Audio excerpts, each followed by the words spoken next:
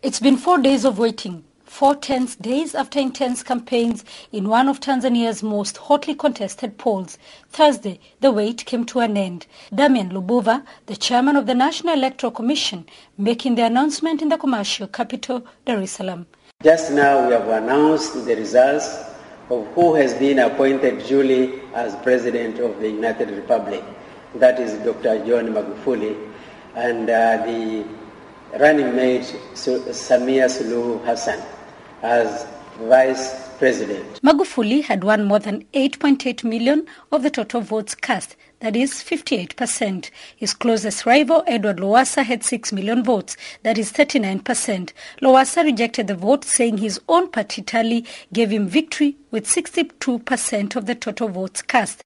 We feel the Electoral Commission is not running these affairs properly. The Electoral Commission denies. We have been doing it strictly in terms of the law and the Constitution. We are satisfied beyond shred of doubt that what we are doing here is constitutionally valid. According to the country's electoral laws, the winner must garner a simple majority of the vote. On the streets of Dar es Salaam, there was heavy security presence. Armed police and military officers patrolled the streets. Business is back to normal. Opinion on the polls divided. I think his election is not fair in Tanzania because all the people, there are someone who like to vote, but the government is not. For me, it's a good choice because Dr. Magufuli has a long way back. We know his capacity in working.